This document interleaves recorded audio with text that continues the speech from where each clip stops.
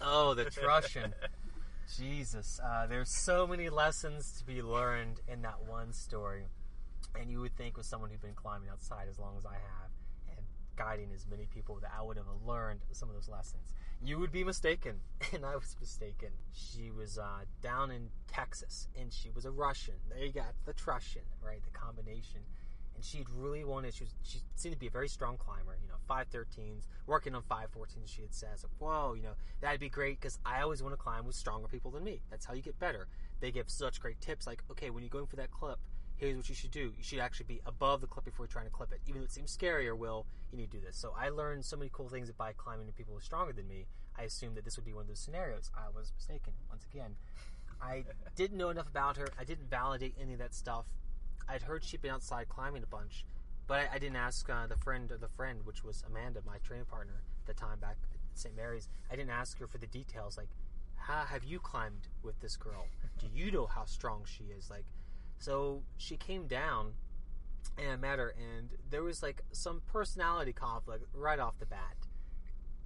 And I remember, driving up there in the car, trying to get a sense for, what she likes climbing. Does she do trad climbing? Does she do big wall? Does she do just sport, top? What does she do? And she's kind of, being evasive with the questions. And I'm like, that's kind of bizarre, because most climbers want to, spray so hard. We're all spray queens deep down inside. We really are. What's a spray queen? A spray queen is someone who talks about all their climbing traits, whether you want to know them or not. And they usually do it loudly, super loud. Whether it's a campsite, whether it's a table, in a bar, or in a car, they're ready to tell you about that one time they hopped on that 515 and made 2 moves into it. Now, granted, those 2 moves are 5'9", but they'll have you know that they hopped on that 515. Or in the case of oh man, I was outside, I was working so hard in my proj. And so they call those spray queens, and people go on Instagram and hashtag the shit out of their climbing pictures. And I know some legitimate, and they self-proclaim spray queens. And, there's a art to it, I should say.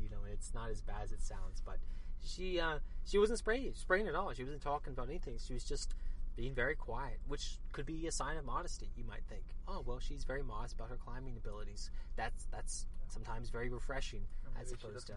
Or maybe she doesn't know what the hell she's doing, and if she knows that she mentions it, she's going to get caught in that fact. Because they trip outside, coaching or training someone is a very different trip than you going outside to crush something that you're at your peak with, that you'll be doing difficult and sometimes dangerous moves with, that you need to have someone who knows what they're doing on the other end of the rope, right? Who's watching out for you, or you're watching out for them, and good communication. Whereas we're going up, we stop at this place called Waterstone, and she's talking about how... In West Virginia. West Virginia. She didn't sitting have... in the parking lot right now. We're sitting right now drinking some coffee, as one does. And she's describing her money situations, and she was having trouble. I was like, oh, that's fine. I can help kind of finance the camping a little bit. Then she goes inside. She already has 6 pairs of climbing shoes. I shit you not. She brought 6 pairs of climbing shoes. Climbing shoes are $180 a pair. These were not cheap ones either. These were Tessarosas and Team 510. She had 6 different pairs. She goes in and bought a pair of Solutions. This is the money-starved girl. She bought another pair of shoes that she did. In my opinion, you did not need to spend that money. Her dog was sick and had to have surgery, so she had to GoFundMe for the dog. I had some thoughts about I was questioning some of her financial decisions, but hey, it's not my place to do it. It's just, it seems a little bit wrong because I'm helping pay for the campsite, and you bought a climbing calendar, you bought an extra, draws and slings, which you aren't going to use, and you bought an extra pair of shoes, over $200 worth of stuff, and I'm thinking, with those $200, you could have helped pay for the campsite. But possibly. Yeah. So it doesn't sound like she's very good steward of her money. Nope. Might be taking advantage of you a little bit. Might be taking advantage of me a little bit. But that doesn't necessarily mean she's a bad rock climber. No, right? It doesn't. It doesn't. It could be indicative, but it doesn't necessarily mean that that's the case. The case of being a bad rock climber is you actually being a bad rock climber, which she was. A horrible one. And arrogant and overconfident, which is a dangerous ratio when your life depends on someone else. So when we first started climbing, we hopped in a 5.7, and she struggled up it. She hang-dogged it. 5.7's pretty intro as far as climbing goes. it's intro enough that if someone was working 514s, so many grades above, they should be doing that in their sleep, blindfolded even. And she wasn't. She was having lots of trouble. I thought, maybe that's nerves. She's climbing with someone she doesn't know as a belayer, right? So she might be very nervous. It's good to build trust up. And I can understand that, having that trust issue. Little did I know that I'd be on the other end of that soon enough. And so I talked to her, how about we, because we were going to work on some 512s, 513s, how about we bump that down a grade and just try some other things? And she was really, really not willing to budge on that. No, let's go hop in the 513s. And I was like, well, the thing is, you struggled really hard, and maybe this is a trust issue, and you don't feel comfortable with me yet. So let's go ahead and do this. Let's just keep working some easier stuff. And she was pretty resistant to that fact. And so when I hopped on to clean that route, to remove all my gear from it, she just kept shorting the rope. I pulled the rope up to clip it into the protection, the quick draws, and she'd have it locked inside her ATC. I'm like, rope? And she's like, your rope is too thick. I'm like, it's a really thin rope, actually. It's meant for this reason exactly. She's like, it's a bad brand. Well, it's Petzl, which is one of the main brands for climbing for industrial and commercial uses. How would you stop giving excuses and just tell me that you're having some trouble down there? And she just would not admit it. And every time I went up, hey, I'm clipping, and I was being super vocal because I realized that this is important for us because we don't know each other, to share our intentions of what one is doing, because it could be dangerous otherwise, as I soon found out. And I'd go to clip, and once again, the rope. And this wasn't once or twice. This is 7 or 8 times on this climb.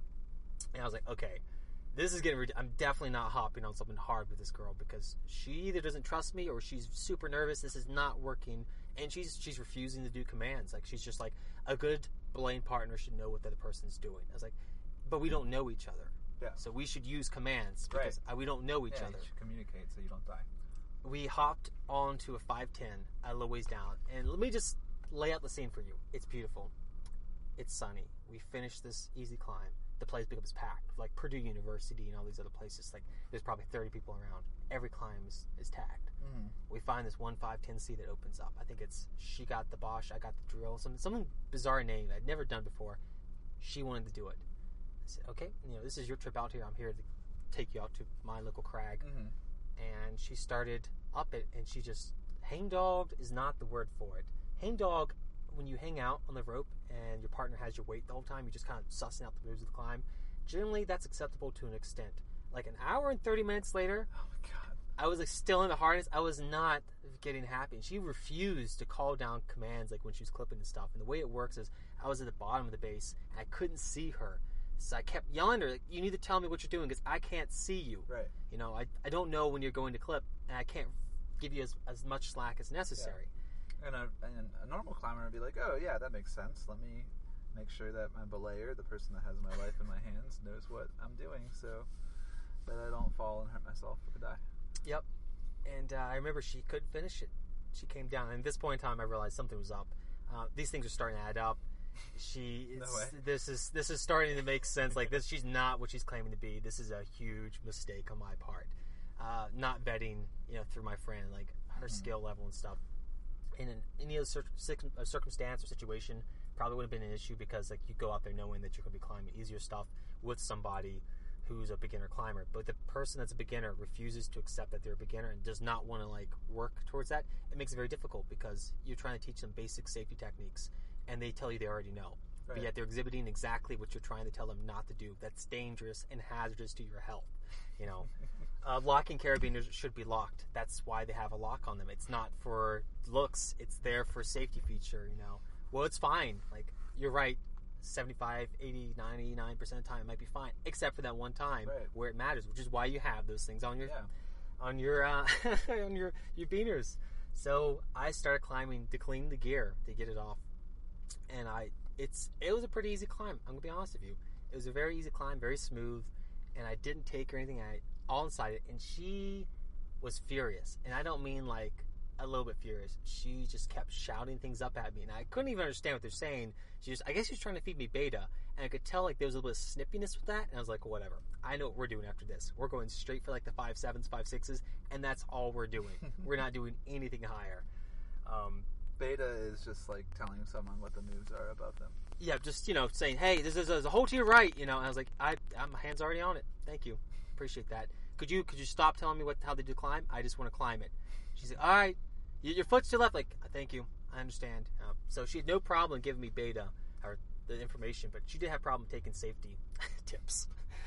Another clear indicator. And I got to the top of the climb, and I grabbed onto the drawers, and I pulled my body in, and I said, I'm at the top. I screamed as loud as I possibly could down to the bottom. And I remember letting go and laying back in my harness. This is under 20 seconds. Yeah, so what's supposed to happen when you get to the top is you tell your belayer at the top, they take in all the slack of the rope, and it's taut, and you sit back, and you shouldn't move anywhere. And there's a series of commands. Once again, those safety things that we were ignoring in the communication that should happen before anything occurs up there. Why? Because it's dangerous. In under 20 seconds, probably less than 10, I had got to the top, said, I'm at the top, leaned back, and instead of that tension that you should feel in the rope, that comforting feeling of being, snug and not moving anywhere, I just started falling backwards. And the immediate thought to my mind wasn't that something wrong had happened. It was that, oh, she's trying to give me a ride. Like, either she's upset with the fact that I, flashed the climb, and she's a very proud person, and that can be an issue sometimes. Or she really just wants me to have, a little bit of fun. And, nothing occurred to me that anything was wrong until, I passed the third clip from the top. And then I realized something's wrong here. Clips are, 6 to 10 feet apart from each other. So he's falling 30 feet and then keeps going. Yeah. And then I realized it's funny. They mentioned how things kind of slow down for you. And it's true. I don't know if you think faster or just because your memory kicks in, because you're in danger mode, your brain's like, I should remember everything about this. It just seems like you're going slower. And whatever the case is, I remember passing draw by draw on the way down, all of my protection. I realize the ground's getting closer and closer, and I start thinking on these things like, all right, realistically, I'm probably not going to die. There's enough friction through the system that I'm not going to hit terminal velocity. I will probably break some legs. Maybe if I try and land on my side, I'll only break my arm. This is all happening very quickly. And, maybe I could reach out and grab, nope, no way I'm grabbing that rock. That's too fucking small. I could try and grab a quick draw. And it's this is all happening. And she ends up grabbing the rope with both hands. She's already taken me off belay. Her belay device is no longer attached to the rope. Not in those 10 seconds I got to the top, she just taken me off. She's no longer attached to the rope in any way, shape, or form. So the whole device that's supposed to keep him taut at the top, she just said, screw it, and took it off of her. Took it off, and she caught it with her hands. And if you want to see what rope burn looks like on someone's hands, I did feel for her really badly. So she slowly, between the friction from the draws and the rope, because there's maybe 9 draws, I think, that climb, maybe a little bit less, maybe 8. And then with her grabbing it, I was able to grab onto a quick draw as I was falling, and I pulled my shoulder. I was able to hook into it. And I went indirect to this one piece of gear. Not ideal. I was about, I'd say 20 feet up, 25. Mm. So I fell a good 50-some feet before I got arrested, quote unquote. And there's tons of people around. This is not by ourselves. This is in full view. You're the, fuckeries in full view of everyone.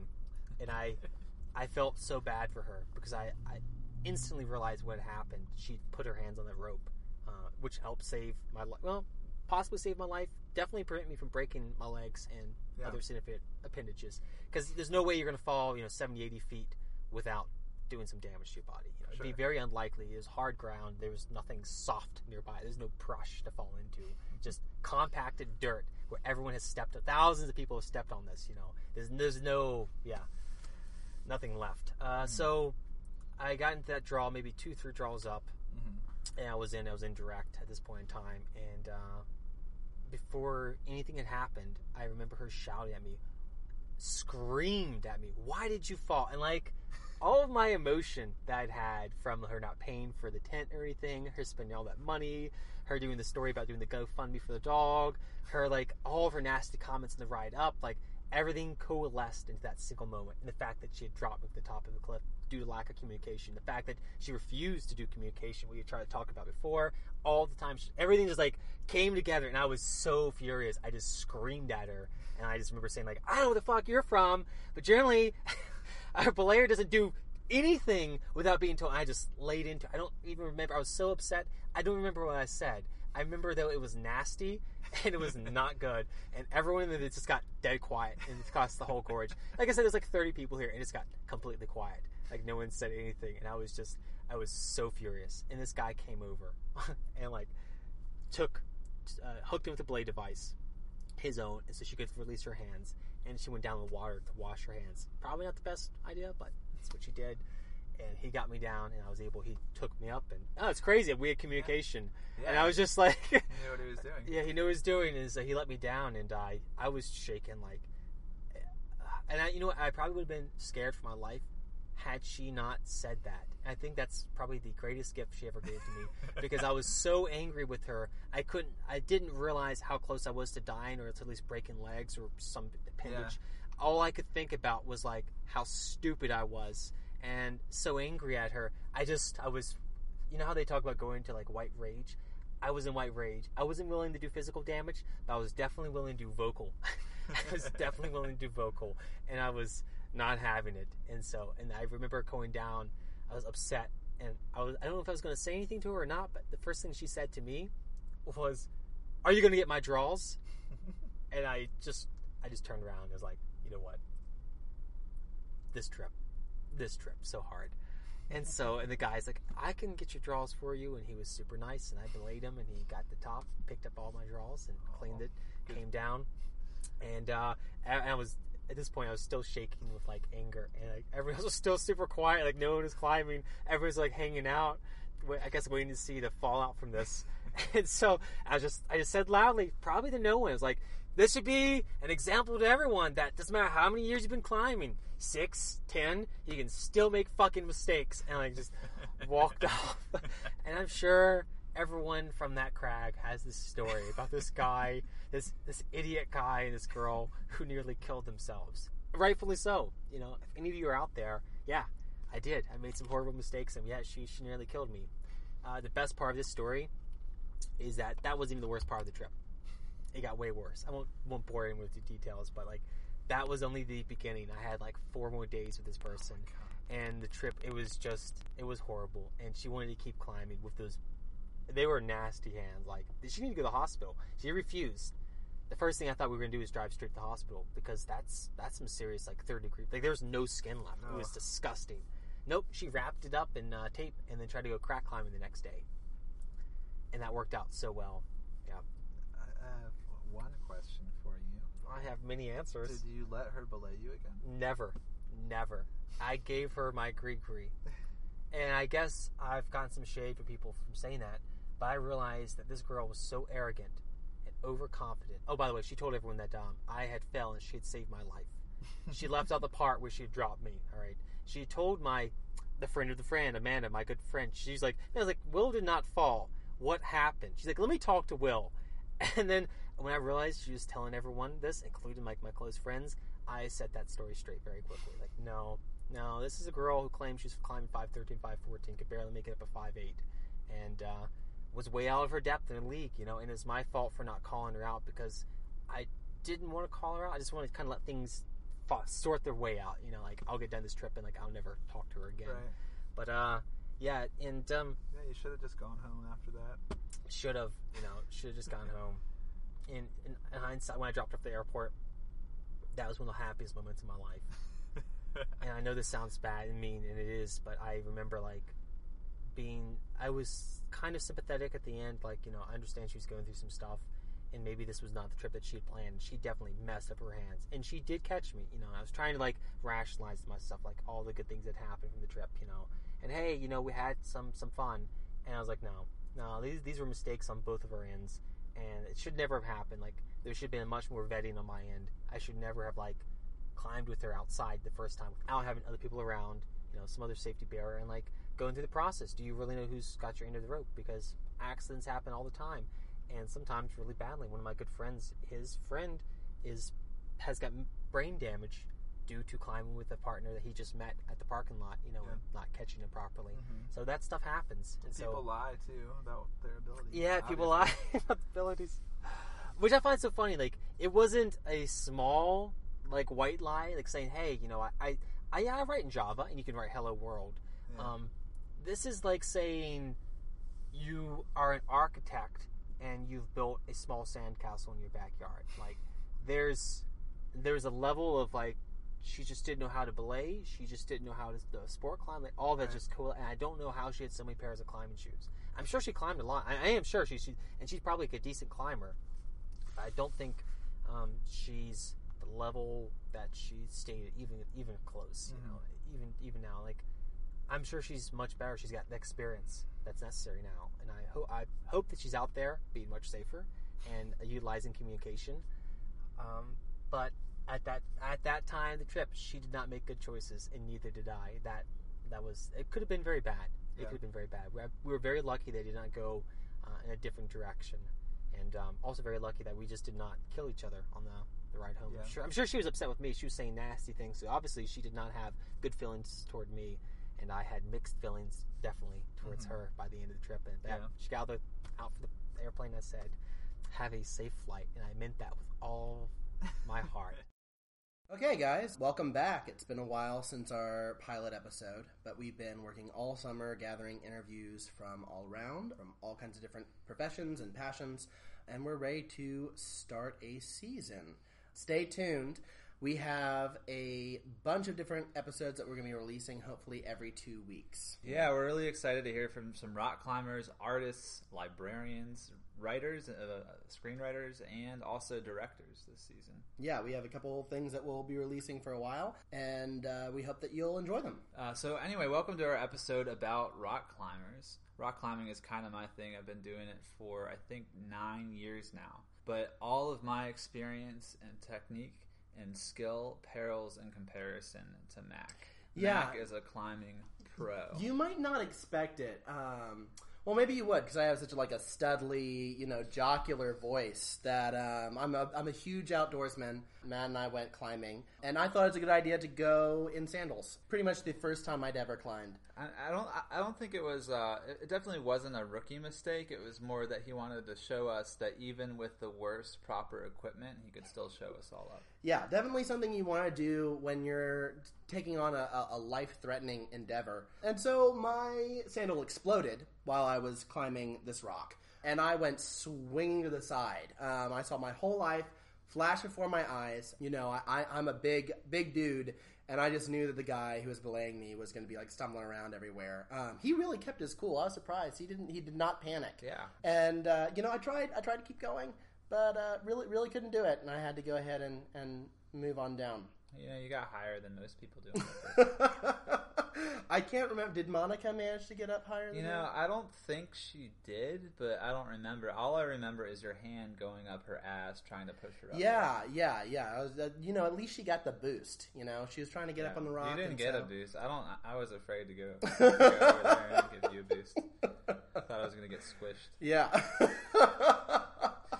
So Matt is the expert on climbing. So Matt, what is it that attracts you to this community and to this activity? What happened in your childhood to make you do this crazy thing that could get you and your wife killed? Yeah, so I think what's true about most people in the climbing community is if they had the chance to drop everything and live out of a van and sustain themselves with no other commitments except to climb, they would do it. Now, there's actually a name for that. It's called a dirtbag, and it's a term of endearment. It's something to achieve in life. It's not a pejorative term. Grungy Asheville types. Right. Yeah. So I think most climbers, that's their number one obsession. They have a job, but they're always thinking about climbing, and that makes for a really great community because it's sort of understood underneath everything that this is something that we all care about a lot. Yeah, no, I've seen you start conversations with climbers, and there's an instant magnetism when you get two people who really love climbing, and they just get so pumped, and I totally don't understand it. Yeah, I don't know. I think it's something that I don't know that many people that have climbed for a really long time and then just quit, because there's something that sinks in and that gets you hooked. And then when you talk to other climbers, it just sort of builds on itself, and you get to build this psyche. So can you tell us a little bit about who Will is and who we're hearing from later? Yeah, so Will's one of my really good friends. I've known him since I was a freshman in college. He's a really strong rock climber, and he has a full-time job doing computer programming for the government. But he also trains harder than pretty much anyone I know and consistently competes in nationals for climbing. For both bouldering, bouldering is where you climb without ropes and you climb about, 15 feet off the ground, and there's a pad under you, and that really focuses on just pure strength for a few number of moves. And then he also competes in sport climbing, which is longer roped climbing, which is more endurance. It's sort of the difference between running a sprint and like running a 5K or something like that. Rodney is a local climbing legend in Chapel Hill, North Carolina. He is responsible for establishing a lot of the boulder problems in the area, particularly at Moore's Wall. And what you have to do to establish a boulder problem is first you have to go out there and find a boulder that looks climbable that nobody's done before. You have to clean it all off. You have to brush off all the moss and crap. And you don't even know really if the problem's going to go. You don't know if you're going to be able to get to the top of that thing. The lifetime of bouldering is it's relatively recent in comparison with other climbing, right? Yeah, so bouldering really got big in the 90s, I would say, maybe, but it's a lot bigger now. It used to be just considered a way to train for climbing really tall things. It was a way to get strong, but now it's its own sport. Yeah. So he has a reputation in Chapel Hill. He's started all these problems. He's found all these boulders. Right. But in addition to that, he also has a gym, right? Yeah. So he has a climbing gym called Progression Climbing, which is where I climb at. It's been open for 2.5 years now. It's great, and there are other gyms in the area for more casual climbers. But honestly, I think the strongest people, and I don't include myself in this group because I'm not that strong of a climber, but I think the strongest people train at Progression. And we have a reputation in North Carolina for being a great gym to get good at bouldering. Yeah, I've been a couple of times. Yeah. One of those times I tore my pants in half. We have a fantastic episode for you today, and we really hope you enjoy it. We'll go ahead and get the ball rolling, and we'll hear more from Will and Rodney. Welcome to Drive. Yeah, welcome. I first got into climbing when I moved to Boulder, Colorado, I think in 1996, to follow a friend out there. Moved in with two guys that were trad climbers, oddly enough, and they took me out climbing, and it was, I could tell immediately I was hooked. How long were you out in Boulder for? About 4 years, just long enough to fall in love with it, but also realize I couldn't afford to be there. As a kid, I'd always been into climbing things, trees and stuff, but not serious climbing. I'd been to a few of those kind of pop-up walls that you would see at a carnival or festival, and I knew that I liked it. I never really got into climbing like on a daily basis until I got to college, and it was really kind of lack of things to do at college. I was like a shy kid, and I didn't want to. I wanted to meet people, but I didn't want to go out to parties and stuff that was in my scene. So I went to something that I knew I would like and love, and I went to the wall and just kind of fell in love with it in a way that I hadn't fallen in love with like fishing or canoeing or being outside. Climbing just kind of called to me, so they just came in one day and just never left. Came in day after day, and I remember finally the climbing community there at St. Mary's was like, "Hey man, you've been in here every day. Like, so what's your name? What is your deal? Have you been climbing before?" I was like, "No, yeah." And that's kind of how I got started climbing, was just by pure happenstance. When did you start developing climbs yourself? I think that was right around the year 1999 or 2000. I got the bug immediately after the first time I was shown a boulder that hadn't been climbed. Yeah. And I climbed it, which sadly I can't remember the name of that one, but I got the bug for development and understood all the responsibility and effort that comes along with that, and how much time it takes to get that stuff done, and what a great opportunity it was. Can you talk a bit about the time it takes and like what you have to do to develop a boulder problem or a new boulder? Yeah, in particular, Tsunami was the first long-term project. And when you enter into that world, you're not quite sure if you're going to do it or if some other people are going to do it before you. There were a couple other people that were trying it. Yeah. And I remember noting that the traffic on tsunami boulder was picking up, and so was the trash and little things being left around. Even a crash pad was left there, which has come up out in Colorado as controversial. And since I guess now it's okay to hike in a pad, but I remember noting all that stuff and like the trail being worn in and established just through that traffic, and thinking, wow, even then climbers weren't as plentiful as they are now, right. But you could tell how the impact of the sport, how quickly it would come around and show itself. What was it about climbing that like drew you in? There's like the progression factor. I'm an RPG fan, so like anything where you have progression and you can see yourself getting better or you can improve it's got an addictive quality. I mean, it's why games like Pokemon Go and stuff are so popular nowadays. Is you have this progression, got to get more, got to get better, and climbing has such a wide range of ways to get better. I think that's what draws me in most. You can increase your technique, you can increase your endurance, you can increase your strength and power ratio, you can get better at some particular skill. And so there's a lot of areas, even if you're struggling in one aspect. Okay, I'm not like the best boulder, I'm kind of plateauing, you can immediately hop over to sport climbing and increase your clipping skill, and be a better sport climber just by clipping better. So that's kind of an aspect that kind of drew me into his ability to get better at everything. And it's a social sport, so you get to be social without having to like go out to a party or something. When did you really get into bouldering and realize that was your deal? I think what landed me into bouldering was just the convenience of not having to carry a lot of gear and to be able to go out on your own. Yeah. So, like I said, I started rope climbing in Colorado, and I absolutely loved it. I took a couple lead falls, a couple big 30-foot lead falls, and that got me a little nervous about rope climbing. Yeah. Because I knew myself and how I wanted to push myself, and I would block out the fall and not think so much about that. I thought that might be a problem. Ultimately, it was, I herniated a disc in my neck from a fall. Not that bouldering, as it turns out, bouldering is just as dangerous, but in a different way. When did you start getting into competing? I started getting into competing my first year at the local gym. I crushed, man. I got, I think, second or first place I got first place for beginners category, and then immediately did advanced next year, which was the top for us at St. Mary's. And then got first place in that. Man, I was feeling like a hot shot.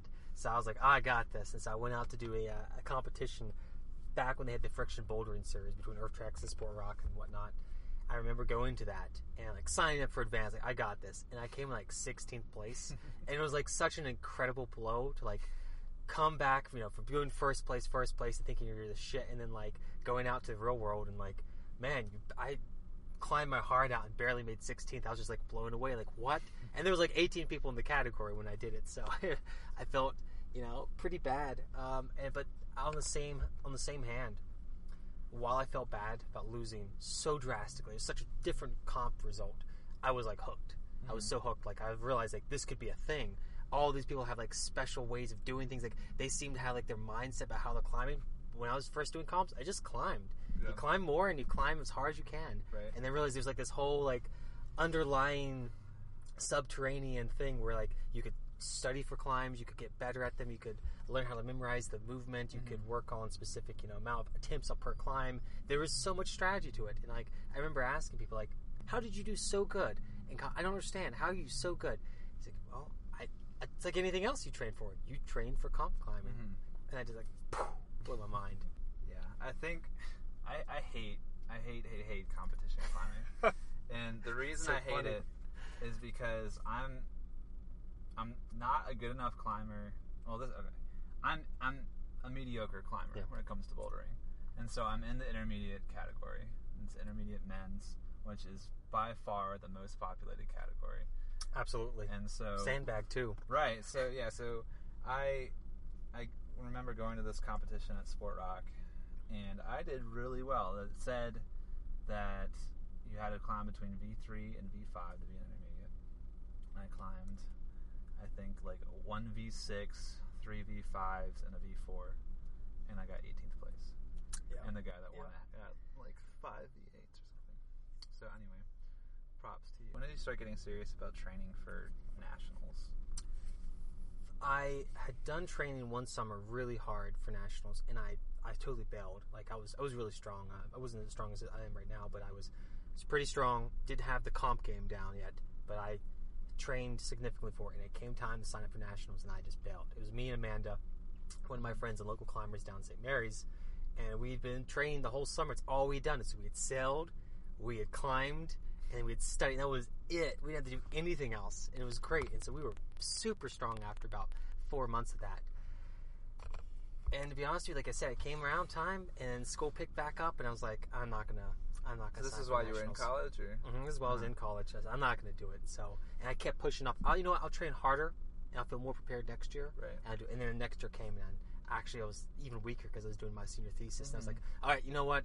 We'll restart this. I'll do it like the next year. And the next year came, and I was living on a boat. I was like, all right, this is not the year to do it. And so finally, I remember my mom being like, either you're gonna do it or you're not gonna do it. So yeah, if you don't go for it, you're never gonna get better. Now, every time that you don't go, other people are going. They're getting that comp experience, and like that cannot be underrated. Going in those competitions and climbing and understanding how they work is like the biggest one-up leg up that you have on other people. Now that I've done three of them, 3 nationals, I have a much better understanding than new people who coming in who get like super nervous and jittery. Yeah. Even if they've been in like youth circuits, they've not popped to that level yet. So it's definitely a mind game more than anything. So I remember signing up for one and be like, it's sport climbing. That's not my thing, but I need to do this. And so I remember like somehow scraping together the money, and then my brother helping pay for my ticket, the plane ticket out there. My mom helping pay for the kind of nationals fees, which was like $150 something. Plus you got your hotels you got to stay at. Plus you got your membership fee. So there was like a few fees tacked on, and all said and done, with tickets and like hotels, it's like $1,000 or $2. So like it's not like a small commitment. If you do ahead of time, all of that stuff's cheaper because you've already bought your membership at the beginning of the year. You don't have to worry about that. If you buy your plane tickets ahead of time, you don't have to worry about outrageous prices. And I waited to like literally 3 weeks before I decided and got slammed as far as expenses. But I remember doing that and having. I didn't have that bad of a go. There's probably 20 people who were behind me. And I was like, all right. I mean, I definitely sucked, but there's no way around that. But I met so many cool people, and I got to talk to like Sausage or Julian or like Voss up in 1-1 and like pick their brains about things. I met some really good friends like Dusty Glassner, one of the athletes from Evolve and stuff. Like they're some of my lifetime friends now that I met at nationals. And like at that point in time, I realized I want to train for this. Like, I want to do this year round. I don't just want to train for it. I want to coach for this, and that's kind of how I got into coaching for climbing. Do you think part of your hesitation in waiting was fear based, or do you think? Absolutely, it's definitely fear based. Like you don't want to make a fool of yourself, and you want to like push yourself, and you want to do well, and so you keep telling yourself, if I hold off a little bit longer, I can produce a better result. And that's kind of like a mental lie we sell ourselves to give ourselves breathing room. Like sometimes you just have to do things, and it's not going to turn out great, but you need to get it done to get started. Right. So it's like that blank canvas fear almost, where you know that you're going to produce something, but you're not sure if it's going to be up to par, the quality. Like you're really afraid of it. So it's just easier not to start, because until you started, the ability to do very well is still there. And then when you start, then you know where you're at, your baseline. And that could be a very harrowing experience. Yeah. Realizing that like where your weak links are, When did you start thinking about opening a climbing gym? It was a while ago. It was during the Vertical Edge years, so 2005. I saw what they were doing, and I liked what they were doing. I thought of what that would be like for me, and to move into that as a career path. And certainly I was passionate enough about route setting to do that, and that's when I started thinking about it. At that time, there was no Triangle Rock Club. It was just Vertical Edge. Didn't quite grasp the realm of possibilities of just having a bouldering gym, right? Yeah. Like we have now. As soon as I just figured out that a bouldering gym was a possibility, I fell in love with that idea. What did it take to open this place? Yeah, it took. I knew it was going to take some money, but it took more time than I thought. There were a lot of politics dealing with the city and the permitting department, working with people that were originally involved that are no longer involved, and all the drama that went along with that. That was unexpected. Certainly I'd heard stories about that, but that was my first time experiencing all that. it took a lot of mental effort, and just keeping my head down and knowing my goal and sticking to it, regardless of what bumps I hit along the way. Tell me about your training. So I have a coach now. He's a U.S. certified boxing coach, strangely enough, but he works for my conditioning for climbing. He's actually my dad. Yeah, it's Pops, which is funny. Is he helps train and coach at College Park for boxing and some local gyms around here. And that's kind of, so he's already paid his USA coaching membership fee, and that covers climbing too. It covers cool. any of the sports within that realm. So he didn't. It wasn't like he had to, go do something else. There were some stipulations, like as far as first aid, sexual harassment course, things that you had to kind of tick off before you get CPR, all that sort of stuff. But he'd done most of those, and so I remember after doing my first Boulder Nationals in Madison, being like, oh man, I had some good comp game, and like I was incredibly cool as far as like the head game for it, but I've really struggled in like not having enough strength, and I was like, I think training technique would be more beneficial, but I'm also not denying that being stronger would give me a greater confidence boost. Walking, even if I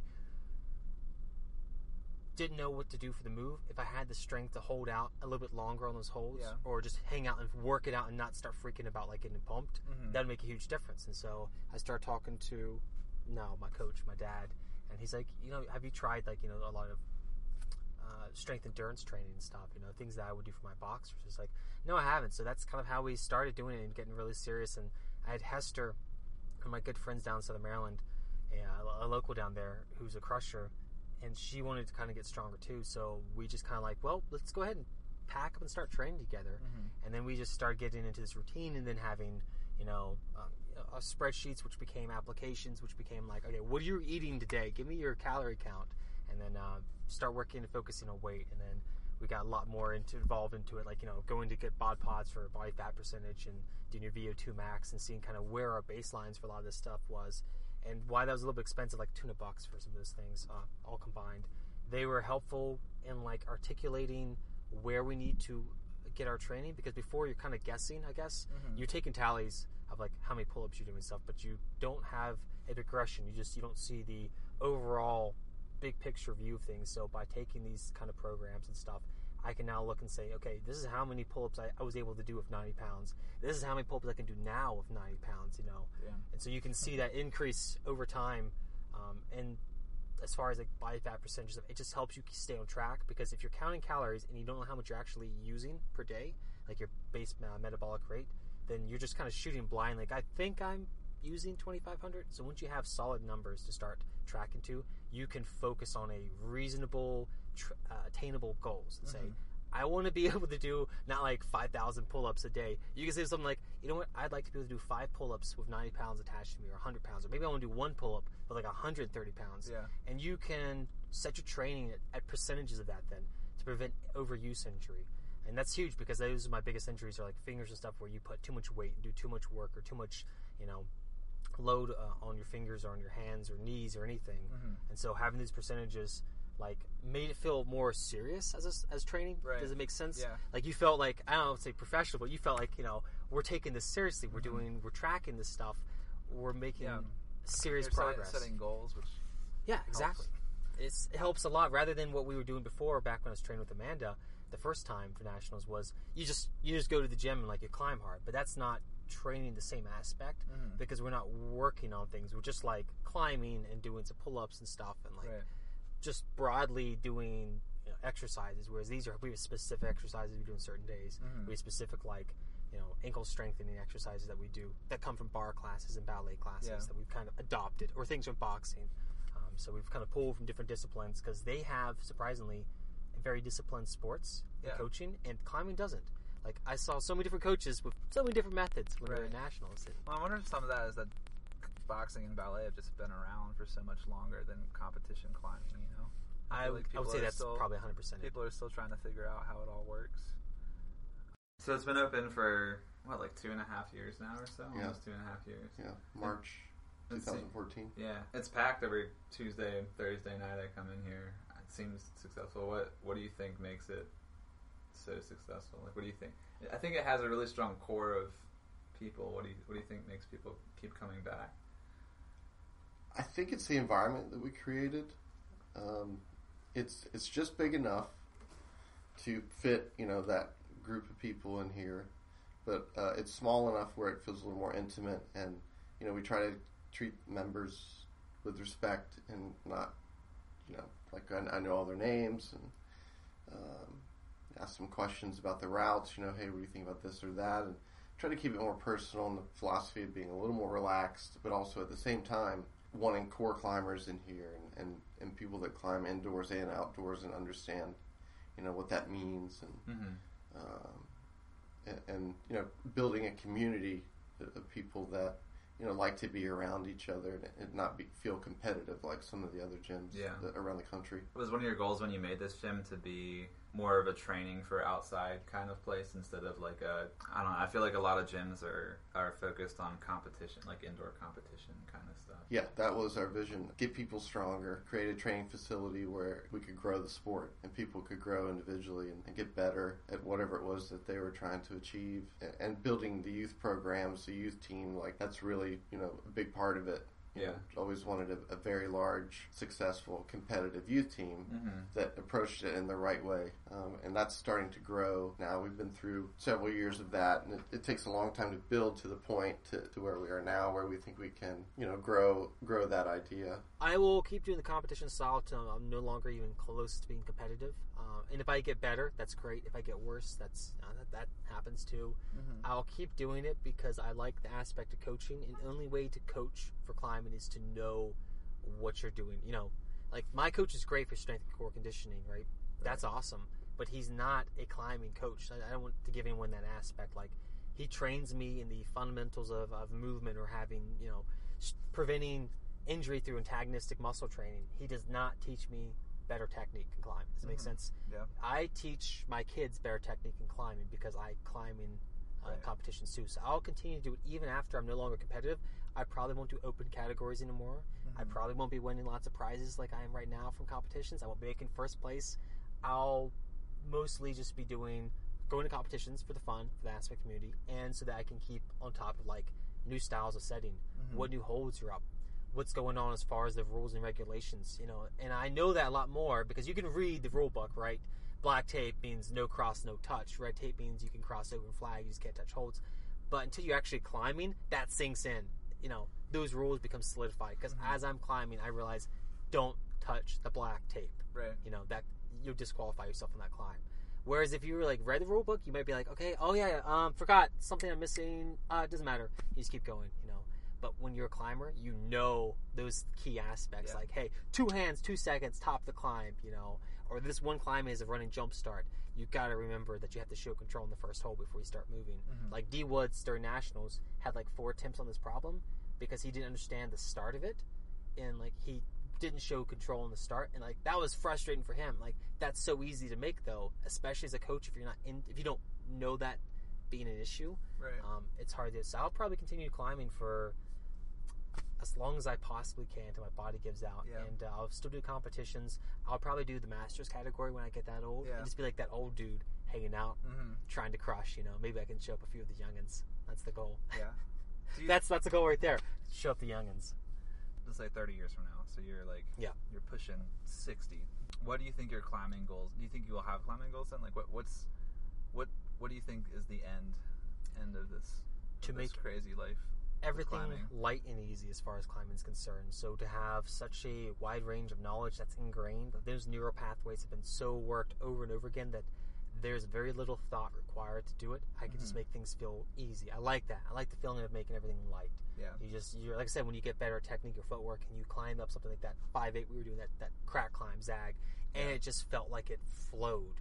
And I was like, wow, this is so different than my first time, where I struggled on it for like 45 minutes.